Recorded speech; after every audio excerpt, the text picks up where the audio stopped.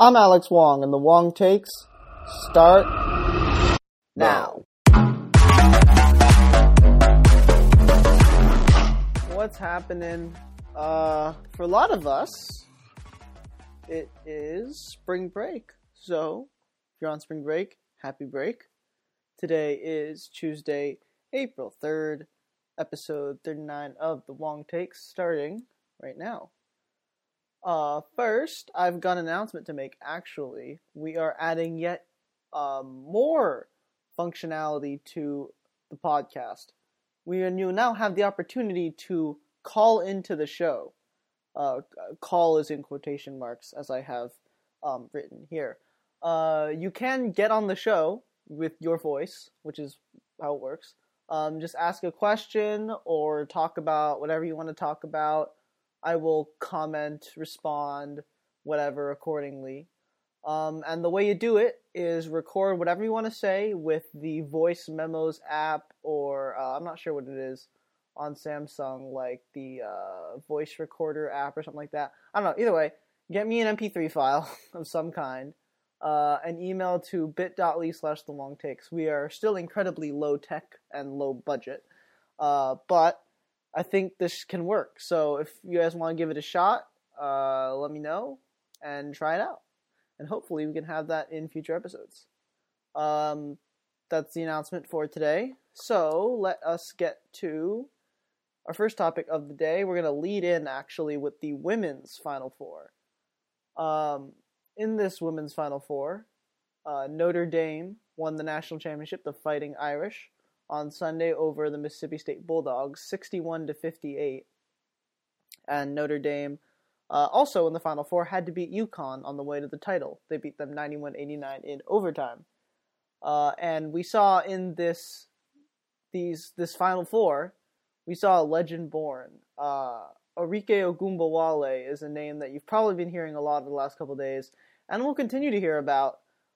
She hit buzzer beaters, cold-blooded buzzer beaters, in both games to win them, against UConn with 1 second left in overtime, and against against Mississippi State virtually for the title.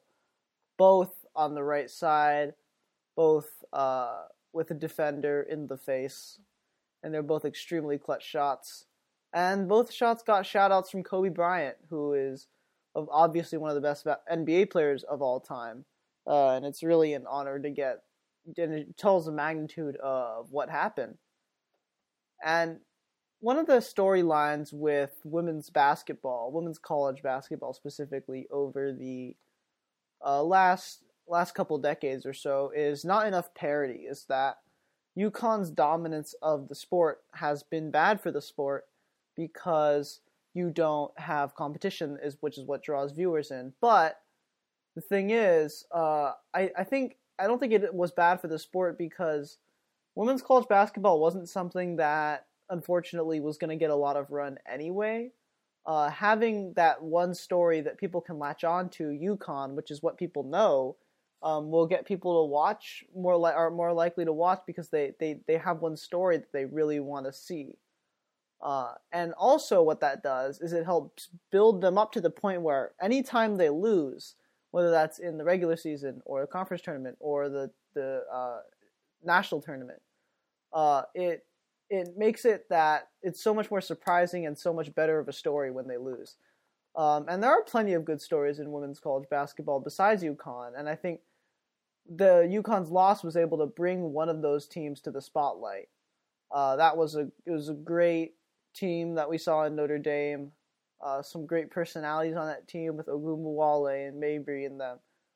And also, I think just in general in women's college basketball, parity is starting to emerge.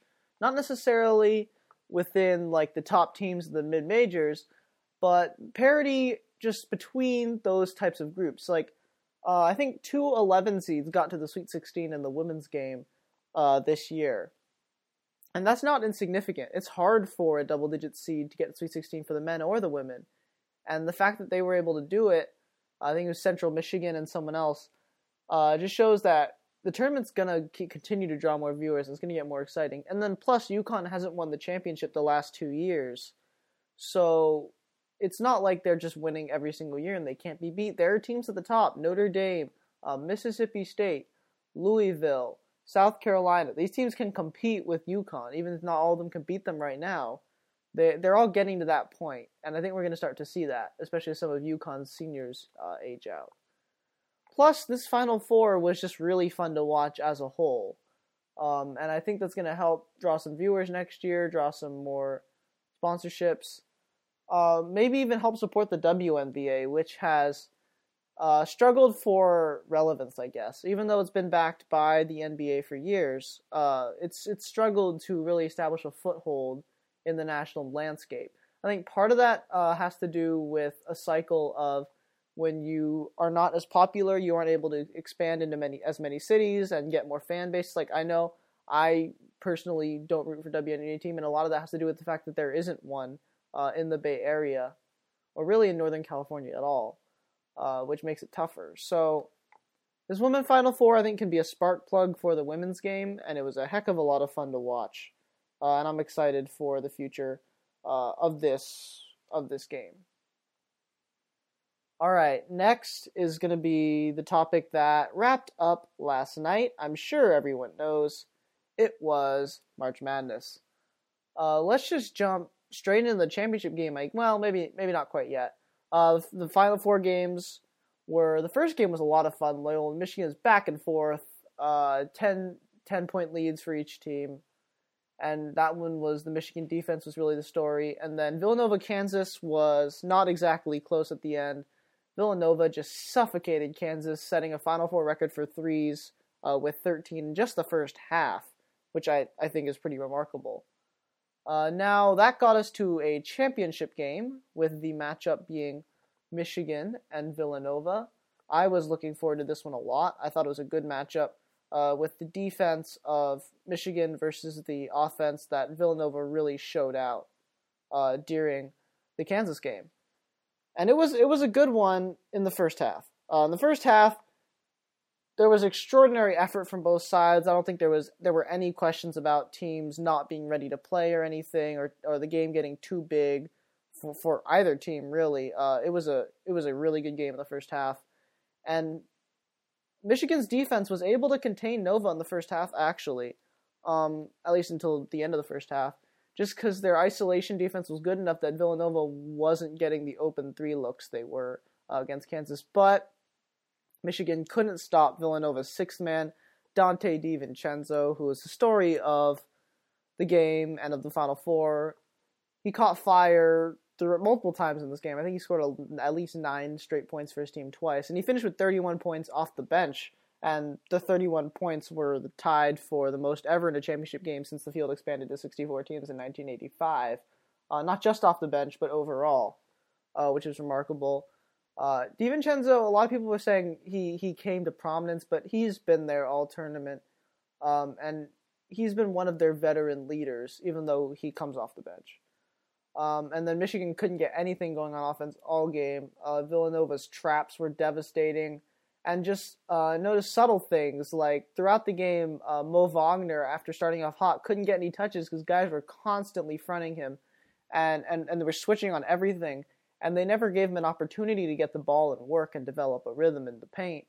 And that's what allowed Michigan to beat Loyola, because just a ripple effect of offense. But they couldn't do that against Villanova, and Villanova's threes ended up really being the difference for me, because even though they didn't shoot it as well as they did against Kansas, every time Michigan seemed to have any momentum whatsoever, Villanova just goes 3-3, and then the lead's back up to 17 from, say, 11 or 12 when they're threatening to get it to single digits. And then Michigan was not able to turn the faucet off for any extended period of time, which is what they needed to do against Villanova. So, some legacy stuff. We came into this tournament thinking that there was really no clear favorite. We're not sure if any team is going to be able to emerge from this dominant from everyone else, and yet that's exactly what happened. This Villanova team, especially coming out of this year's field, is going to be remembered as the most dominant team in probably a pretty long time. Their margins of victory in this tournament were 26, 23, 12, 12, 16, and 17. And they were the first team to win every game by double digits since Carolina in 2009, and I think just the fourth team to do it since the expansion. That's pretty remarkable to have that run of consistency in what's literally called March Madness. They also, it's not like they had like a cakewalk either. Like some of these teams say, like the Kentucky team or Cincinnati team in the South bracket, where they would not have had to beat that many quality opponents, whereas this Villanova team had to beat West Virginia, they had to beat Texas Tech just to get to the Final Four, and then Kansas and Michigan in the Final Four. So they had one of the tougher routes of all these teams to win it all. And I don't think that, just from my point of view, they never really felt like they were in trouble. Uh, their defense was good enough that teams could never get runs against them, even Kansas or Michigan. Even they never had a chance to explode, and they never felt like there were really madness. This team also benefited. They had really good senior leadership, and that's something that people are going to remember. I think I said at the beginning of the tournament, like, it matters to have seniors and juniors on your team in the years of one and done, because they know what it's like, especially for Villanova, who won the championship when a lot of these guys were freshmen. They know what it feels like. Guys like Jalen Brunson, who's the AP Player of the Year, Phil Booth and Mikal Bridges, who Coach Jay Wright said were two of the leaders on the team, they're redshirt juniors. This is their fourth year at Nova. And then DiVincenzo off the bench was a junior. And all four of those guys won the championship as a freshman, so they know what it's like. And that was really helpful that they were able to handle the pressure of the tournament and able to handle runs by other teams, which there were not many, and match up well against really anyone. Now, Michigan, who lost this game, has really no reason to be ashamed. They were actually a 5 seed in the Big Ten tournament. They won their way to a 3 seed in the national tournament, and then got to the national championship game. There are going to be some great memories they take away from this run, like the Houston game, which I also took away good memory because my bracket. But yeah, no, Jordan Poole hitting the shot, he's going to remember that for the rest of his life. The end of the tournament doesn't matter. It was a phenomenal run. Mo Wagner, everyone learning and loving his story, and Mohamed Ali Abdur-Rahman, and all of them. It's just they came up against a buzzsaw in Villanova. There was really nothing they could do to stop the Wildcats last night. It was just they were on fire. Their defense was on fire. There was just nothing they could do about it. Now, this tournament as a whole, how are we going to remember it? Even though this Final Four wasn't the most exciting Final Four we could have had, like the Nova-UNC game 2 years ago, or even the UNC-Gonzaga game last year, there wasn't just that level of closeness, except maybe in the Loyola game. But there are still good stories, of course, that we're going to take away from this tournament. Let's go over a few of them. I mean, UMBC, the 16 seed knocking off a 1 seed, laying waste to brackets. At the time, I think UVA was the number 1 pick champion in the ESPN Tournament Challenge game. And laying waste to brackets for years to come, I'm sure, because people are going to want to pick 16 seeds now. And the Retrievers, not only were they a good team, but they were good people, captured the heart of a nation. Their Twitter guy is a legend. Check it, look it up if you didn't see it, UMBC Athletics Twitter. It was a phenomenal night for him as well. Another great story, Loyola Chicago, an 11 seed getting the Final Four for the second time, or double-digit seed getting the Final Four for the second time in 3 years. Loyola Chicago getting their first Final Four since 1965, I believe it was. And of course their chaplain, Sister Jean. Story for the ages. One that we're all going to remember, and one that I think some teams are going to try to copy, but no one's ever going to capture the Sister Jean magic like this team did. And then, of course, the South region that destroyed brackets, with Virginia going down, Cincinnati going down, and Tennessee going down, and Arizona going down, all before the Sweet 16, then Kentucky going down in the Sweet 16, and having a 9 versus 11 Elite 8 game is also something that we're going to remember. And then, one shining moment was great as always. If you haven't checked it out, check it out. The yearly montage of what went down in March is something that we'll always remember. And it was a great tournament. It was fun covering it, the long takes. If we're still going next year, we're going to do it again. tell me when next year comes around if you want me to make a bracket pool or whatever.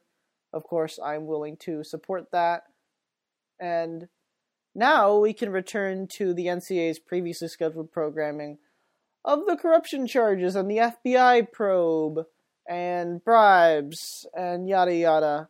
But we had a fun 3 weeks of delusion from the horrors of the NCAA. So, March Madness, great experience. Can't wait to do it again next year. All right, let's get to the next story. Joel Embiid. So, he suffered a concussion of the Philadelphia 76ers, suffered a concussion and a fractured orbital bone after a collision with his teammate, actually, Markelle Fultz, on Wednesday. And the irony, I don't think, is lost on anyone. Markelle Fultz just coming back from an injury goes right and injures a star player of the 76ers. And according to ESPN's Zach Lowe, this is going to be an injury that lasts 2 to 4 weeks. And that's devastating. Well, not devastating, but it hurts a lot because the playoffs start in 2 weeks. So Joel Embiid, the short end of the timeline, he may make it back in time for the playoffs, though chances are he won't. And Joel Embiid is one of the players that makes the most impact in the NBA by far. Like, here's a crazy stat that I saw the other day. The 76ers have an 11.6 net rating, which is offensive rating minus defensive rating, which is points per 100 possessions. So per 100 possessions, the Sixers are outscoring people by 11.6 with Joel Embiid on the floor, which would be the best in the NBA. And they have a negative 3.9 rating with him off the floor. So 15 points per 100 possessions. That's like 15 points a game, or 15 points every game and a quarter, swung by Joel Embiid. Plus their backup center, if NBA war was a larger thing, I might have a number. But the Sixers backup center, Amir Johnson, averages just 4.4 points per game. Obviously no substitute for Embiid's physical presence or Embiid's scoring presence. Particularly from the outside. Plus, Joel Embiid is the heartbeat of the 76ers. He started and or he didn't start, but he embraced the whole trust the process movement. And he's a guy that everyone likes to rally around on the court and in the locker room. He's just a funny guy, keeps the mood lighthearted. I'm sure he's going to do that while he's out and injured, but it's not the same on the floor, particularly. Who's going to be your leader? And it's probably going to be one of the young guys like Ben Simmons or Markelle Fultz. But it's not the same. You don't have a major presence that you can rely on day in, day out to get you buckets and also make you laugh. So it's a big loss for the 76ers. The good thing for them, at least, is that they already clinched a playoff berth. So fortunately, they don't have to worry about that. However, they are, I believe, let me actually do a quick search right now, but I believe they're the 4th seed. And yeah, they're the 4th seed right now. And they actually are riding a 10-game winning streak, so they haven't lost so far with Embiid's absence. But it's going to hurt not to have him and his depth leading, not only trying to get home court advantage for the first round of the playoffs, which they're on the border. They're a half game up on the Pacers right now, who are close on their tails, and hot as well. Plus, if they don't get home court advantage, it's going to make it even worse if Embiid can't play in the first series. So him being back and ready versus not being ready and out could be the difference between them winning like 2 series and then not making or winning 2 series and not winning any series at all. Particularly in the NBA where the playoffs are 2 months long, it's crucial to get that first series out of the way quickly so that your team is not tired by the time you get to like the conference championship series or the conference series or the NBA finals. So this is a big loss for the Sixers, and it's going to be a developing story for the weeks to come. But yeah, the playoffs are almost here, so next week we might have some sort of special or a preview or something. but I'm excited for the end of the NBA regular season. Alright, first shoutouts in a while. And I remember when I first made shoutouts, I was like, yeah, this is going to be for stories that maybe don't deserve, or I can't talk for a full 5-6 minutes about, but deserve to be on the show. And baseball is kind of a microcosm of that, I think. You don't really get many of these overarching, big, money stories, but you get a lot of little mini stuff. Let's talk about a few of those right now. But actually, first, I lied. There are multiple announcements in today's episode. Here's another announcement. I am making a spreadsheet for this baseball season that is going to keep track of wins and losses and nothing else. Not runs, not individual averages, not nothing. Just every day I'm going to mark down who wins and who loses. And the link for that is, I'll repeat it twice, bit.ly, we love Bitly here, bit.ly/TWT Baseball 2018. I'll repeat, that's bit.ly/TWT Baseball 2018. Tell me if that link works or not. It should. I believe it should work, and people should have view or comment access. I'm not sure. It's a Google Sheet. But right now I'm starting to keep track of it. If you want me to add anything to it that involves wins and losses, just email me, leave a comment on the spreadsheet, the usual. But just looking at it right now, I've got some graphs going. I can tell this is going to be pretty neat as the season progresses. We're going to really be able to see broader things that we might not be able to see on a day-to-day, which is when teams are falling into slumps, or when teams are just vibrating back and forth and trying to find a groove or whatever. But just looking at it right now, after maybe the first 4 or 5 days of the season, we can already start to see some trends. Like some teams that are still undefeated, or some teams that still haven't gotten a win yet, like the Padres. Some races that you can already tell are going to be close, like the race in, I think the NL East will be a little closer this year than people think, with teams like the Mets and the Nationals, and the Braves. I think that's going to be a tighter race than people think. The AL East looks good as always. So we've got some good stories already emerging from these graphs, and I think they're going to be fun, especially for a stats guy like me, to follow throughout the year. In the meantime, let's also talk about some individual shout-out stories. First, let's give a shout-out to Joe Panik and the San Francisco Giants, who their offense looks just as bad as last year already, with 2 runs in their first 4 games. I'm actually watching the 5th game right now, so I'm dating myself a little bit. But Joe Panik hit 2 home runs in the first 2 games, in both 1-0 wins at Dodger Stadium. Those 2 home runs were against Clayton Kershaw and Kenley Jansen, which is pretty remarkable because Kenley Jansen, one of the best players in the game, Clayton Kershaw, probably the best pitcher in the game. Plus, he was able to end the Dodgers' 7-game winning streak on opening day, which were games that Kershaw started. And yeah, so if Joe Panik is the Giants' biggest source of power, they're kind of in trouble. And they have some early struggle stories early on, like Evan Longoria and Andrew McCutchen, who are not off to hot starts. But it's going to be interesting to see how they mesh. And that was a fun couple of games to watch. Next, a shout out to Giancarlo Stanton, who hit 2 home runs, not 1, but 2 home runs in his New York Yankees debut. Giancarlo adds incredible power, leading the league in home runs last year to an already stacked lineup, which includes Aaron Judge and Gary Sanchez, and that team is only going to get better with him. And just having another power bat in the lineup always is great. Plus, you get to support your other guys in the lineup. Just make your lineup deeper as a whole. So Giancarlo Stanton off to a rip-roaring start. Finally, shout out to Shohei Ohtani, the pitcher who came over from Japan to much hype. Every team in the major leagues wanted him, and this week he showed the reason in his first start that everyone wanted him. Actually, in his first game, he was the DH because he can pitch and hit, even though he's in the American League, and he got a hit in his first game, which is always something to get out of the way.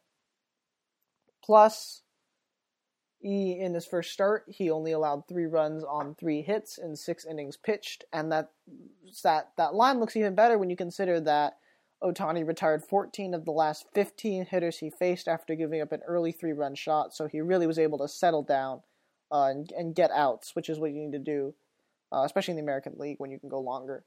And I think he can live up to the hype. It's going to take some time, of course, to get ready and to really get a feel for the major leagues. But I think he is talented enough. He has the arsenal and the ability to hit that he can become a huge star in the major leagues. And I look forward to following his journey on the Wong Takes. And I hope we have more opportunities to do so, of course. All right, last thing for today is the quick take. This was a big story this morning, and it's a developing one that we've been following, which is the rematch between Canelo Alvarez and Gennady Golovkin, which was deemed as probably the best fight of the year. And Canelo, I think it was a few months ago, was caught, or supposedly caught, doping. He had a banned substance, and as a result of that banned substance, their rematch has been canceled, and Canelo has been suspended. Man, this is a big hit for the boxing world, and just, I think, the combat sports world in general. This fight had the hype of a Mayweather-Pacquiao fight, and not only that, it was going to actually live up to the billing. And plus, after their first rematch ended in a draw, a highly contested, very, very controversial draw, this matchup is seen as the real fight, and it was going to draw huge loads of money, huge loads of interest. Boxing was going to own a night for one of the first times in a long time, and just not having to do this opportunity, and not only because it was not able to happen, but because it was responsible for doping, which is a huge issue in combat sports. It has knocked out great fights like Jones and Cormier in the UFC a few years ago, or actually no, it might have been a year ago. So yeah, if you're boxing, you can't afford to let this happen. And I don't know if hiding it's the best idea, because boxing is a sport where if you dope, it actually could really hurt someone. But they're going to have to find a way to compromise and get to a point where they can have this fight. Because if they have to end up dropping this fight altogether and just not having it, it's going to be a huge blow to the boxing community. Alright, that's the Wong Takes for this sunny April day here in the Bay Area. Check out the podcast everywhere. The website bit.ly/thewongtakes, patreon.com/thewongtakes, email thewongtakes@gmail.com. Send your questions, comments, concerns, leave voicemails, email your voice memos to thewongtakes@gmail.com. Get on the show. Rate the podcast on iTunes. Subscribe to the podcast on iTunes. Download the podcast on iTunes. Let's get those numbers up. And of course on Google Play. Thank you so much for listening, and I will see you next week.